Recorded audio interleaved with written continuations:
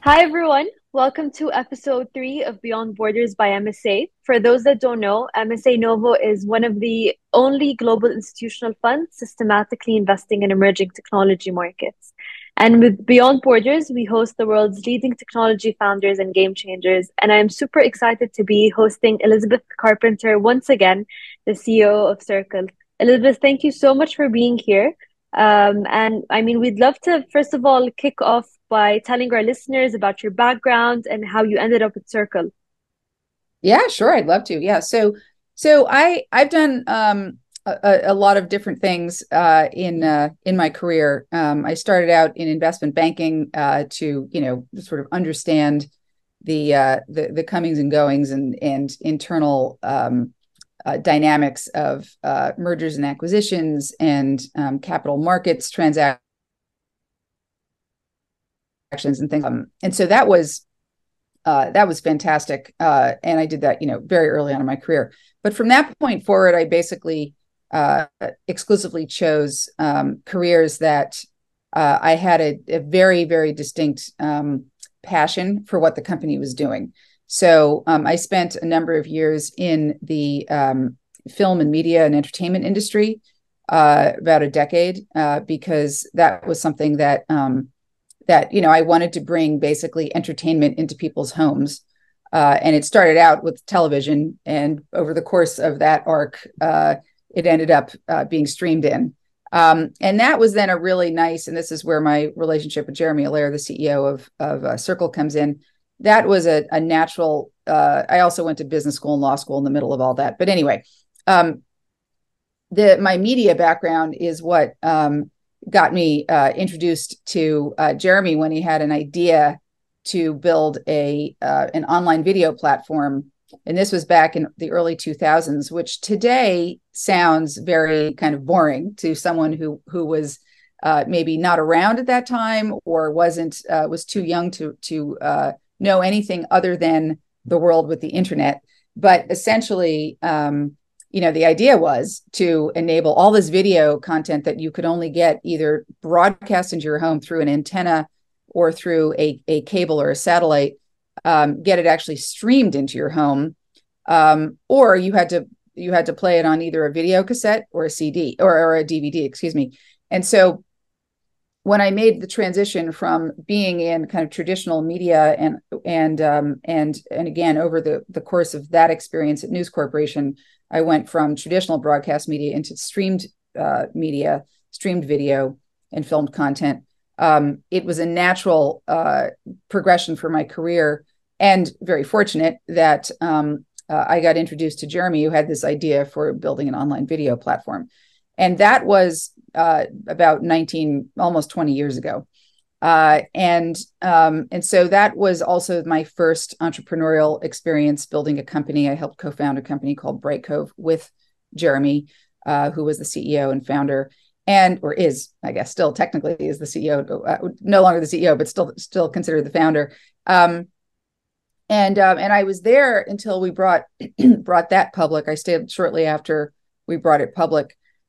In that case, I chose that as part of my career because it was, again, I wanted to make people happy. And I personally always found it particularly enjoyable. It brought joy into my life to consume content, whether educational, pure entertainment value, what have you, to enable people to get access to that content even easier. And so at this point in 2003, 2004, the internet was not only becoming something for content, email, et cetera, for the written word, but it was also it was the natural timing for it to start being able to handle video as well. So this was groundbreaking at the time.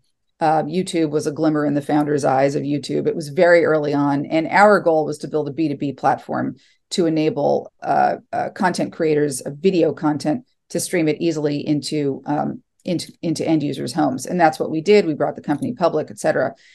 Then I had about a 3-year period of not working with Jeremy because I decided to start to try to give back a bit more than I had through nonprofit software to enable nonprofits to be better equipped to raise money. This is a very American thing. America has a very philanthropic culture. We have a lot of, not that other countries do not, but we have a very formal uh, kind of infrastructure for giving charitable gifts and charitable donations and such. And so for those companies, those organizations, those nonprofits to be able to raise money a little bit more easily by more easily identifying who the donors might be, is obviously something that can pull on one's heartstrings and be very motivational as an industry to work within.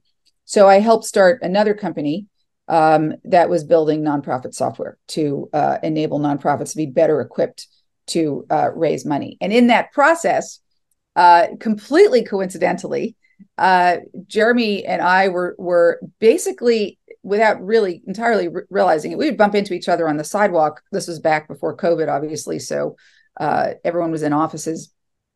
And it turns out we were on the opposite side of a brick wall in two different entryways in a building in Boston. And so I started hearing about his ideas around about Circle and what he was trying to do before he even founded Circle. And he always said it would be a 10 to 20 year vision.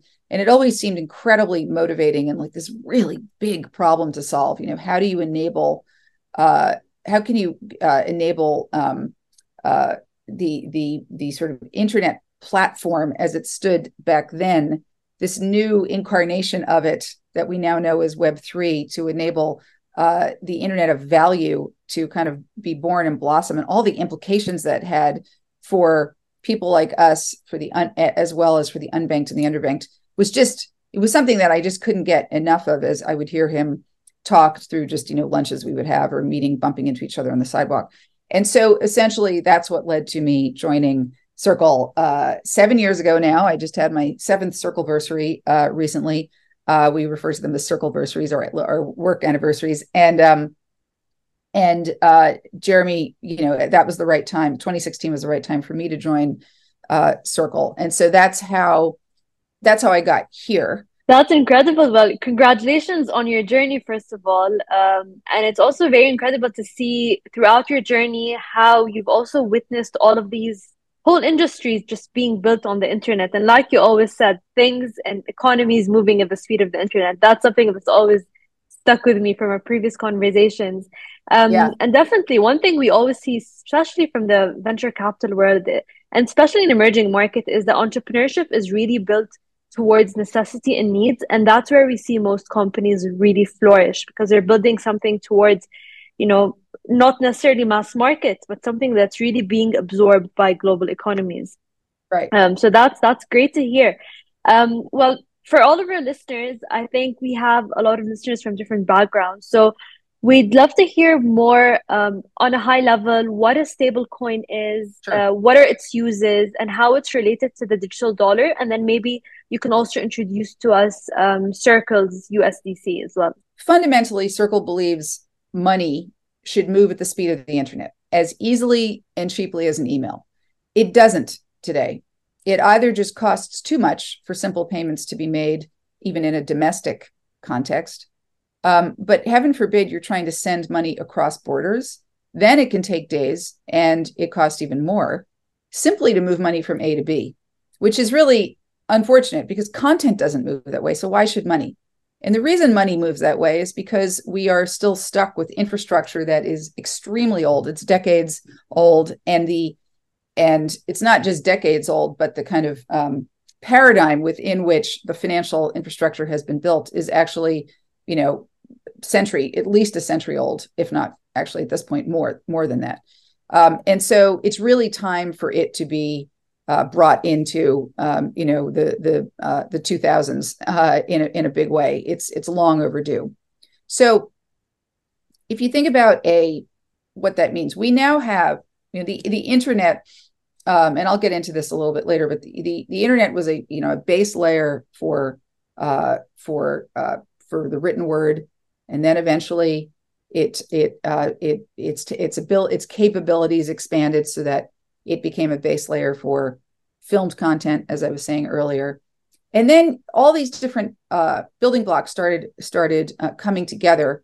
You could combine satellite technology and mapping with essentially crowdsourced dynamics of where a human might be, and poof, all of a sudden you had Uber, or all of a sudden you had Airbnb, and all these pieces came together. Well, similarly, with what's happening with blockchain technology and cryptography, you have the ability now to have what we refer to as an internet of value. This is how we think about this generic term that's used probably too much at this point, Web3. It's confusing to people. But the idea that the internet has now evolved to a place that there is a base layer that today enables you to send money as easily, to send value as easily as you can send an email. It's just not hit mainstream adoption yet, but we are there. And so what a stable coin is it is a cryptographic asset. It's a digital token that represents normal old money. In our case, a dollar. I'll use that as the example. I'll just refer to that today. We also have a euro denominated one, but I'll focus on USDC for the dollar. So that stable coin, and I'll explain why it's called stable in a second, represents a dollar, and it can fly around the world. It's a digital cryptographic representation of a dollar, and it can literally fly around the world at fractions of a penny in milliseconds, just like an email does. I could literally send you USDC today and you'd have it in milliseconds. What email and the internet did for content, blockchain, cryptography, et cetera, is the internet of money is doing for the internet of money, and what we refer to as value exchange, sending money from A to B for whatever the purpose happens to be. So we invented USDC almost exactly 5 years ago. Actually, this is the 10th birthday year of Circle, and it is the 5th birthday year of USDC. And in that time, it has grown to be the world's largest fully regulated stablecoin, with nearly 30 billion in circulation and over $10 trillion transacted so far over the course of that time. The way it works is as follows. You give me a dollar. I give you a digital USDC, US dollar coin, that represents that dollar. We hold what's known as a fiat dollar, that's normal old money. We hold that normal old dollar in a globally systemic bank account, in our case, Bank of New York Mellon, for example, and I give you a digital version of that dollar to use. If you ever want the normal old dollar back, we'll take it out of the bank account and we'll give it to you. And it's called a stable coin because it's only ever worth a dollar. If you come to us to get your dollar back, it will only ever be worth a dollar. It does not increase in value. It does not decrease in value. We like to actually describe our business as quite boring because unlike other, crazy speculative cryptographic assets, we're boring. USDC literally is only ever worth a dollar. It does not go up and down in value. And so it might go up and down in value on private secondary markets. But if a company comes to us to get its dollar back, we are a B2B company. We will give you a dollar. We are sworn to that. It's what we do. This doesn't work unless we can promise that. Because if you think about the value of a cash dollar, I should have brought one with me today to show, but that dollar, that piece of paper of any money anywhere in the world, the paper money or a coin form of money, is actually what's really at the base of it is trust.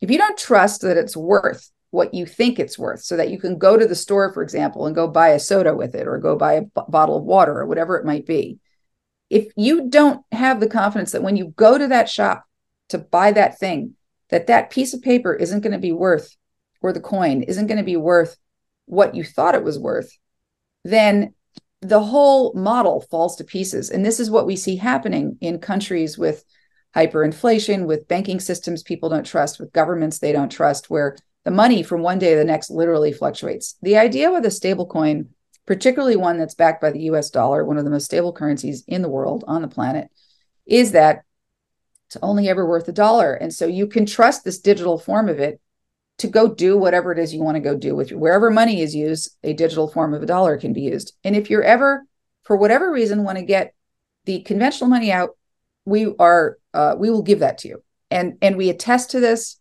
If the money sits in reserves, it's managed by a massive, globally significant asset manager, such as BlackRock. You can see your fiat dollars in the bank. We attest to them monthly. We only ever invest them in cash and cash equivalents, which means like a treasury bill, which is as good as cash. It's like a 3-month loan to the government. Your money is always recoverable and always for $1. And you can see in the reserves, you can see how much money for, if I just used, if we have $30 billion or about $30 billion in circulation right now, you can see the $30 billion sitting there in the reserves all the way down to the CUSIP numbers, which is the certificate number of those government-backed treasury bills. So it's incredibly safe. And we have to do all this, and we have to be as transparent as I'm describing right now, because otherwise you won't trust it. And as I said earlier, if you don't trust it, then it's game over. So the stable piece of the stable coin is based on all those things I'm talking about. It never goes up and down, and you can trust that it's worth $1. So now that you have that digital dollar, what can you do with it? And we'll talk about this in a moment, I'm sure, but anything you can do with a regular dollar, except faster, cheaper, and more conveniently. It's like saying to someone back at the dawn of the internet, well, what can I do with this internet thing? Well, imagine now you don't have to handwrite a letter on paper, fold it up, stick it in an envelope, find someone's address, stick a stamp on it, put it in the mail, and it takes days to get there. Still a miracle that it shows up on the other end, particularly if it's cross-border. But that process just cost money, time, and was inconvenient. So what if you could just write your letter and it digitally got represented in milliseconds and at fractions of a penny in your inbox, in your digital inbox, halfway around the world? Well, this is what a digital wallet does for money. So hopefully that analogy is a little bit clearer. And the use cases we've seen, which we can go into more deeply if you want, but there's many of them. I find, particularly given what motivates me as a human, the humanitarian use cases particularly speak to me.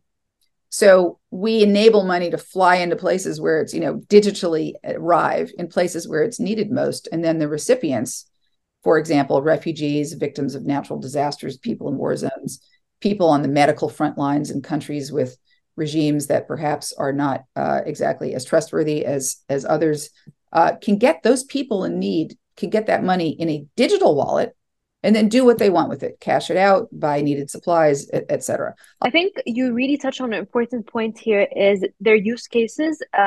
And it all definitely starts at trust. And with trust, we need education and exposure, because at the end of the day, the most people that are going to benefit from this, like you said, are humanitarian cases. And these most of the time tend to be targeted at mass markets or mass consumers that are not very well exposed to, let's say, Right. the digital world, or not as tech savvy in the financial space, I would say. So that brings me to my next question. How do you see the different use cases between emerging markets versus developed ones? I think, let me segue into this by explaining a little bit more some of the things I very quickly referenced on the humanitarian use cases, because that will also connect some of these dots. But then there's many other use cases as well. But so we have a relationship that we're very, very privileged to have with the UN High Commission on Refugees. And there's a war going on in the Ukraine, and there are refugees from that war zone, et cetera. And those folks, many of them had to just get up and leave their homes and leave everything and get out of the war zone. So what the UN has done is we've partnered with a digital wallet company and us to enable, and a blockchain called Stellar that is explicitly built so that to help emerging markets adopt, basically be powered by blockchain technologies, and particularly with respect to the exchange of value, so money, and we basically take in money, normal money that is donated. We convert it into USDC. We put it in the bank, like I told you before. Yep. And then that USDC gets sent into digital wallets through the UN High Commission on Refugees, known as the UNHCR. UNHCR basically manages a program to enable refugees to have a digital wallet into which the USDC goes. And then at that point, the refugee not only has funds, which they're much needed, but they also can do with those funds whatever it is they need. They can cash it out. They can use it. They can do what have you. Just to be clear, Circle is a business to business company. So our relationship is with UNHCR. They are our customer, and then they enable that money to get into the hands of the end users. In this case, the refugees. Similar example is Venezuela, where starting with COVID and still to this day, we do something similar with another set of partners that enables us to get USDC into the hands of frontline medical workers. There's 60,000 doctors and nurses in Venezuela who get paid in this way.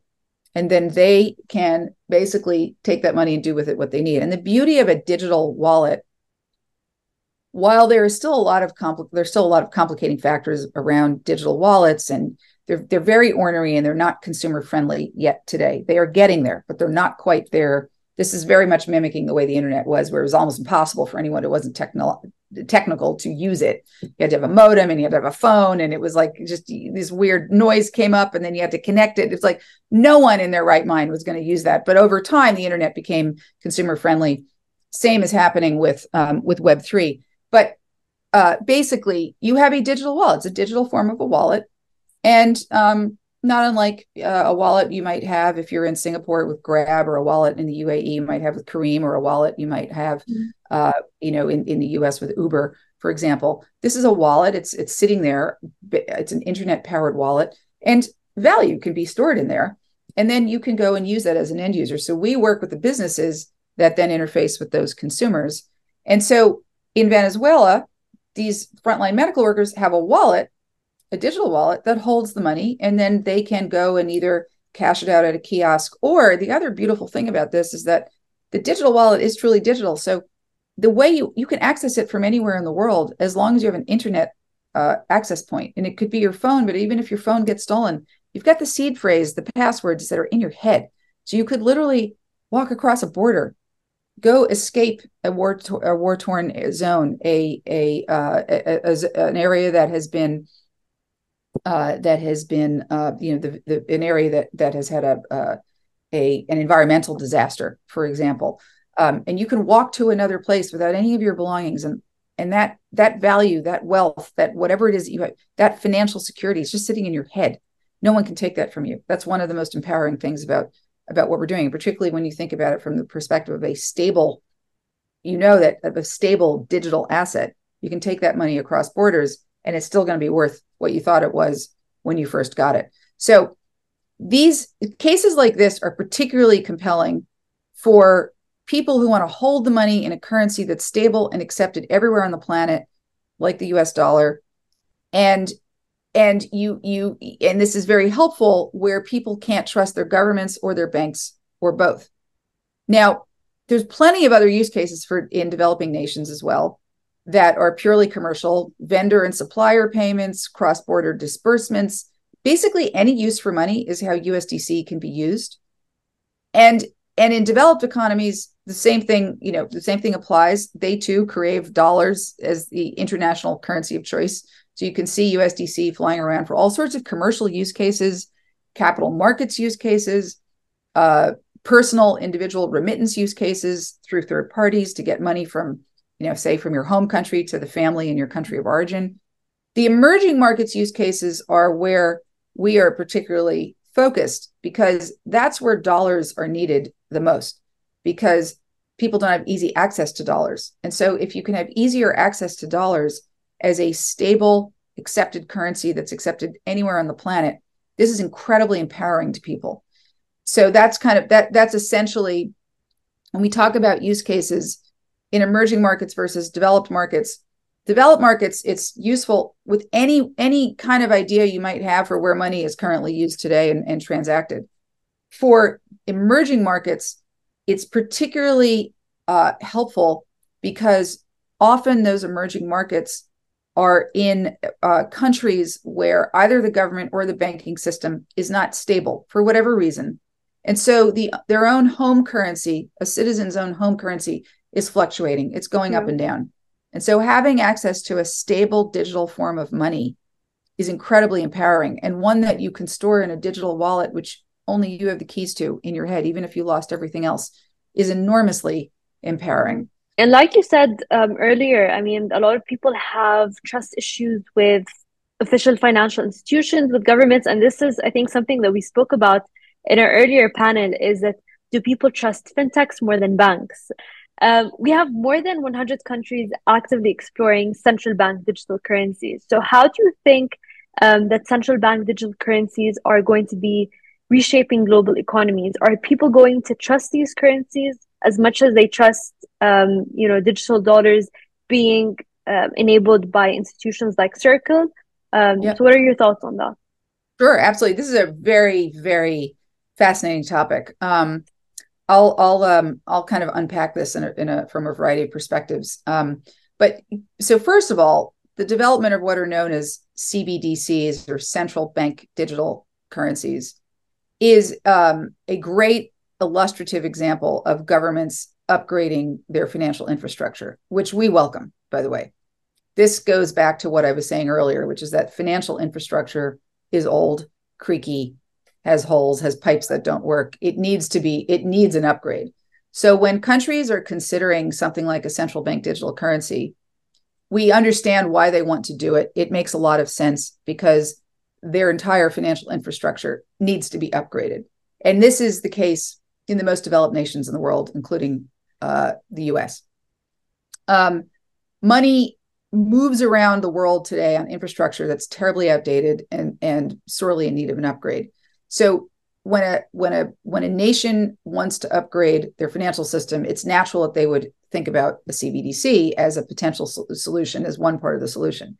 Now, in terms of how they might reshape global economies, a CBDC, that is a central bank digital currency, there's a lot of layers to answering that question. So first of all, to be very clear, stablecoins launched by private enterprise like Circle can absolutely coexist with a central bank digital currency.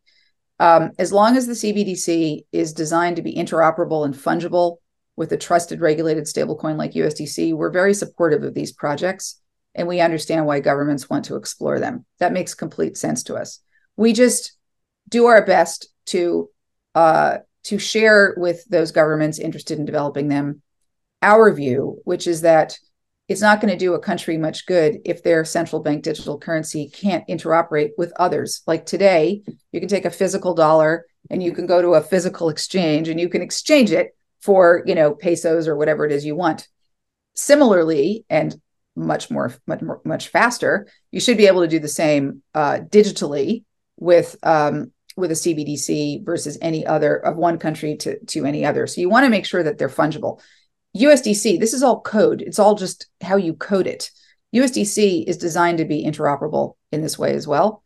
There's many, many developments, which I won't get into today, around different blockchains that USDC works on and how easy it is to have a USDC on one blockchain, be fungible with a USDC on another blockchain. So we are doing everything we can to make sure this is all as interoperable as possible. Otherwise, you end up with all these walled gardens, which don't do the end user any good. So now, with respect to CBDCs philosophically, above and beyond what I just mentioned, you and I have also discussed the topic about personal privacy in the context of a CBDC. And in an authoritarian-leaning regime, CBDCs are being explored or indeed launched because of their ability to micro-surveil financial transactions and thus essentially deplatform people from their money. That's less a bug than a feature of those projects. In free societies, in order for a CBDC to have a shot at taking off, it would have to make a generational bet that a central bank could resist that kind of extreme temptation of surveillance. To me, anything but that sounds like you're handing a 6-year-old kid a jar of cookies and then telling them, you can't snack. No cookies allowed. It's like, what are you doing?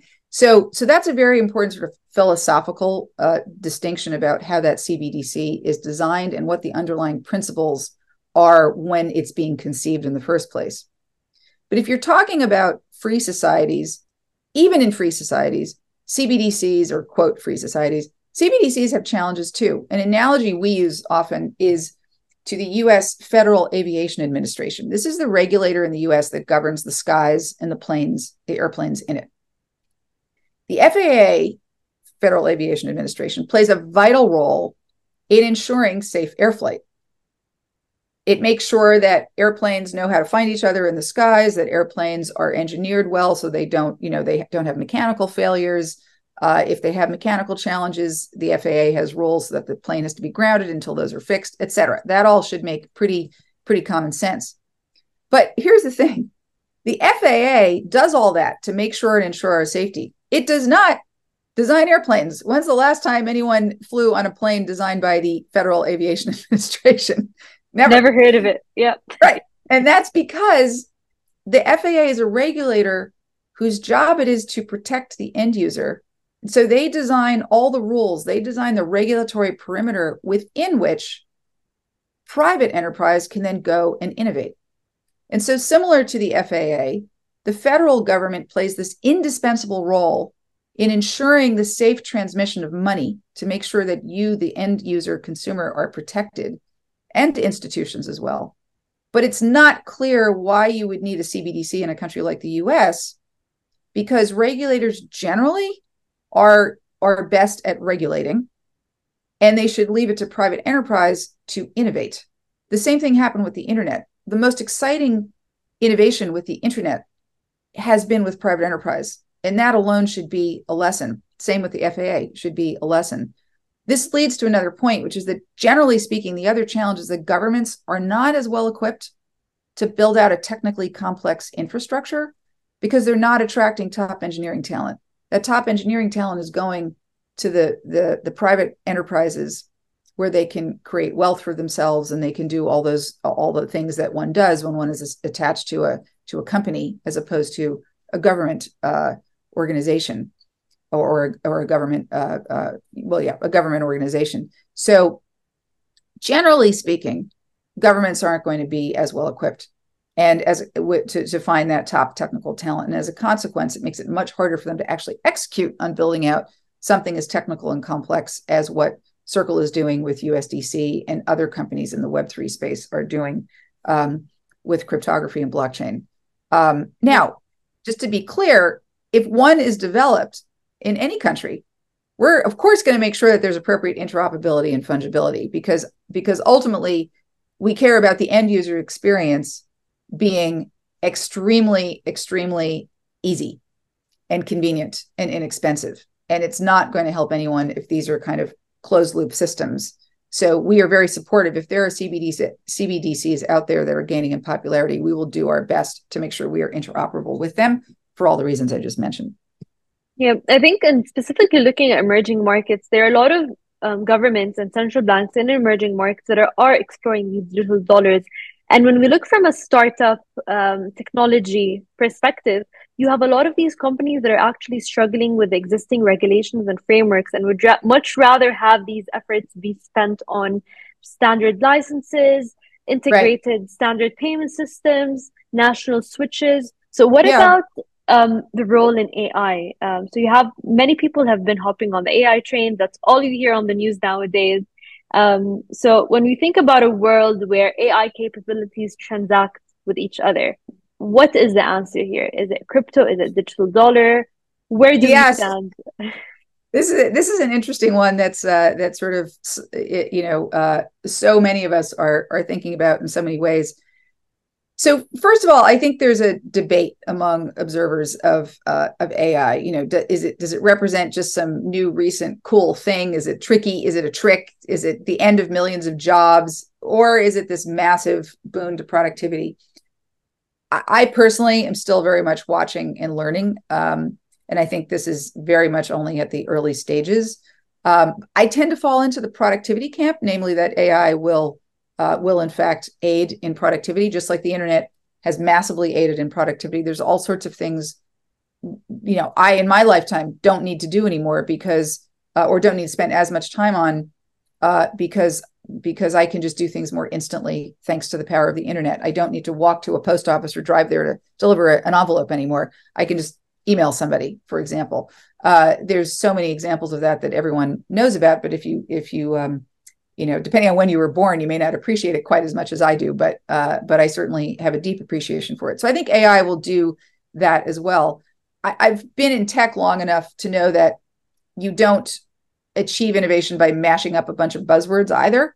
And so it's understandable that there are lots of questions around how does AI fit into blockchain and cryptography, et cetera. And they're very, very good questions.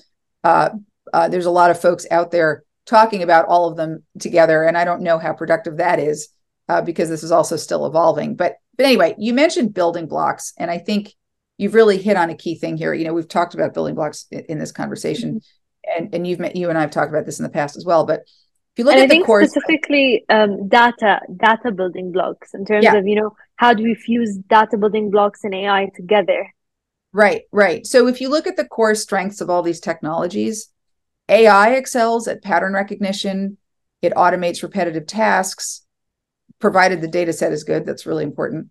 It can help with decision making if the data set is good as well. But the caveat of all caveats is, how do you know if the underlying data is good? And that's where blockchain comes in, by the way, because it's a distributed ledger.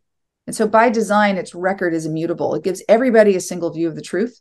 So this opens up this range of fascinating use cases, from fairer, more inclusive loan applications, for example, to superior clinical trials, to attack-resistant systems, and also traceable supply chains. These all have massive end-user benefits, but they also have enormous commercial benefits.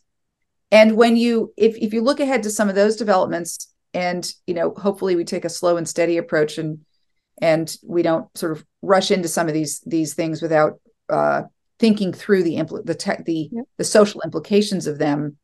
But you can, if you think about those building blocks, you can combine, assuming, for example, a data set is good, decision making with a blockchain, the immutability of a blockchain record, to enable something like a more reliable, traceable supply chain.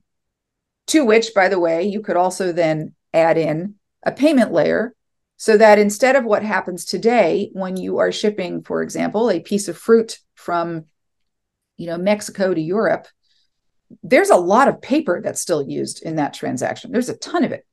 And what if you had reliable data source that you could leverage AI for, that could track all of what typically happens in that transaction, layer it on top of the blockchain's immutability, and add into it a payment mechanism?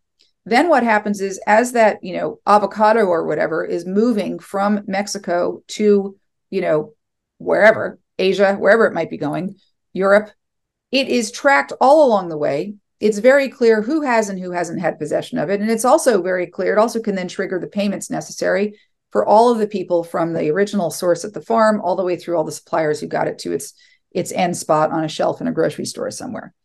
That is the type of thing that I believe AI will be able to be useful for.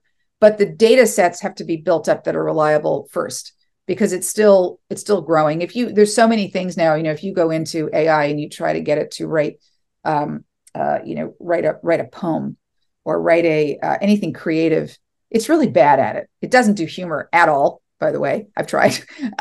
And that's because it doesn't have the data. It hasn't learned from it. It's dealing with a very limited set of data still. But once those data sets become more reliable, the opportunities are immense. And do you think it would sort of trespass what certain blockchains are doing in terms of traceability? Or how would you compare that to that? I don't know that we know enough yet to know. I mean, because the challenge here is that both AI models and blockchains are really in their infancy. I mean, AI even more so than blockchains. And so I don't know that we really know where these two things will interact and really sort of join forces. I just don't think we know enough yet. I think what's going to be very important is, this is why we are huge proponents of regulation, by the way, because regulation actually unlocks innovation, and it unlocks responsible innovation, which we don't necessarily have consistently, certainly in the blockchain and cryptography space. We do not have consistently right now. And so responsible innovators are going to have to work closely with regulators to ensure that consumer protections and institutional protections are paramount. But I'm particularly concerned about the consumer protections. We've seen some of the snags we've hit with social media, for example, and its impact on end users and individuals. Similarly, we're talking about people's money, and we're talking about commercial transactions, and that requires innovation. Regulation is required for that, for sure. And why we are so delighted that regulation is trying to come out for our space in various countries, whether it's Europe or Japan or Singapore, and America is working on something right now as well. This is critical because without that regulation, private innovators like us don't really we've created a regulatory perimeter for ourselves because we're responsible innovators. But wow, imagine if there was a national regulation, then innovation would thrive. And then over time, as AI becomes more developed, you can figure out where that fits in. And I think that will also help. In the meantime, all these things are just getting resolved by responsible innovators in the private space, guessing at what the regulation will be and hoping for what it should be. And that just means that the whole space is not innovating as fast as it otherwise could be. The same applies to AI. Well, I wish we had more time as usual, but I'd like to wrap up the last question. The world from 5 to 10 years, how do you think Circle is going to impact the world by then? I love thinking about this. This is what gets me up in the morning because I can see that far ahead. And, this is the way money will move. It's that at fractions of a penny, as easily, conveniently as an email. It's possible today. It's happening today. So it's already happening. It is inevitable. We need a few more building blocks, some of which are consumer facing, much easier to use applications and platforms that make it much easier for the end user. So you don't have to, remember weird seed phrases and so forth. The user interface on the consumer facing products needs to improve. But the fact is today I can zap USDC around the world at fractions of a penny and in seconds. And it's just a shame that it isn't something that is that everyone can use yet, because they don't have access to very easy to use consumer applications that will enable this to be adopted at a mainstream level. But when the network effects kick in, this will scale incredibly quickly, just as the internet did. And there's a number of things we're doing, by the way, which I'll just very quickly touch on, such as wallets as a service and so forth, which enable. It's very also tricky still for developers to develop on this, and so we're releasing all sorts of things now, and there'll be kind of this rolling thunder of releases to ease the complexity that developers face in choosing, for example, the right wallet infrastructure for their end users.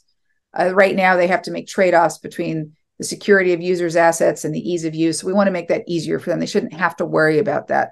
Developers also need to automate business-critical interactions to scale and handle daily operations, et cetera. We're releasing a whole array of tooling and platforming that makes it a lot easier for developers also to develop.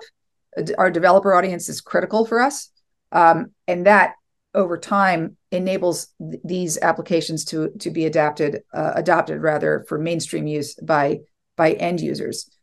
There's also various other things like production grade contracts that just take a long time for a developer to learn, develop, test, deploy, maintain. We can make that easier. And there's other companies out there doing similar things, but this is all incredibly exciting. But in terms of as these building blocks evolve, we'll get closer and closer to seeing mainstream adoption and then network effects. And in so doing, you're going to see a substantial positive impact, not only for people like you and me and the listeners for this audience, but also for the unbanked and the underbanked. Because in the same way that the internet democratized information, people with nothing more than a smartphone or access to the internet in some other way can access the world's information because of the internet. So will it be for money. A person will be able to have control over their own funds in a digital wallet, even if they lose their phone or all their belongings. It's all just in the equivalent of, in their head, so they can access it from anywhere. That's extraordinarily empowering for humankind. So Circle will continue to manage USDC as it does today within a firm regulatory perimeter. Even if one is not clearly established by regulators quite yet, we will continue to manage it as if it is. And we will continue to release products and services to make it easier for businesses to leverage USDC for all of their monetary needs. Definitely. And we've seen how big of an impact simple things like enabling payments and micropayments have already, impacted and changed economies Yep. where the majority are underbanked, have transformed mom and pop shops, the, multinationals. So we've seen these little bits of interference already building out that payments and currency ecosystem. So I'm also looking forward to see how it spans out in the next few years. Elizabeth, thank you so much for your time. This has been Absolutely. incredible. The content has been incredible. And we definitely look forward to hosting you again. Awesome. Well, Sarah, it's been an absolute pleasure and a privilege to be here today. Thank you so much. And thanks to all the listeners who've listened all the way through.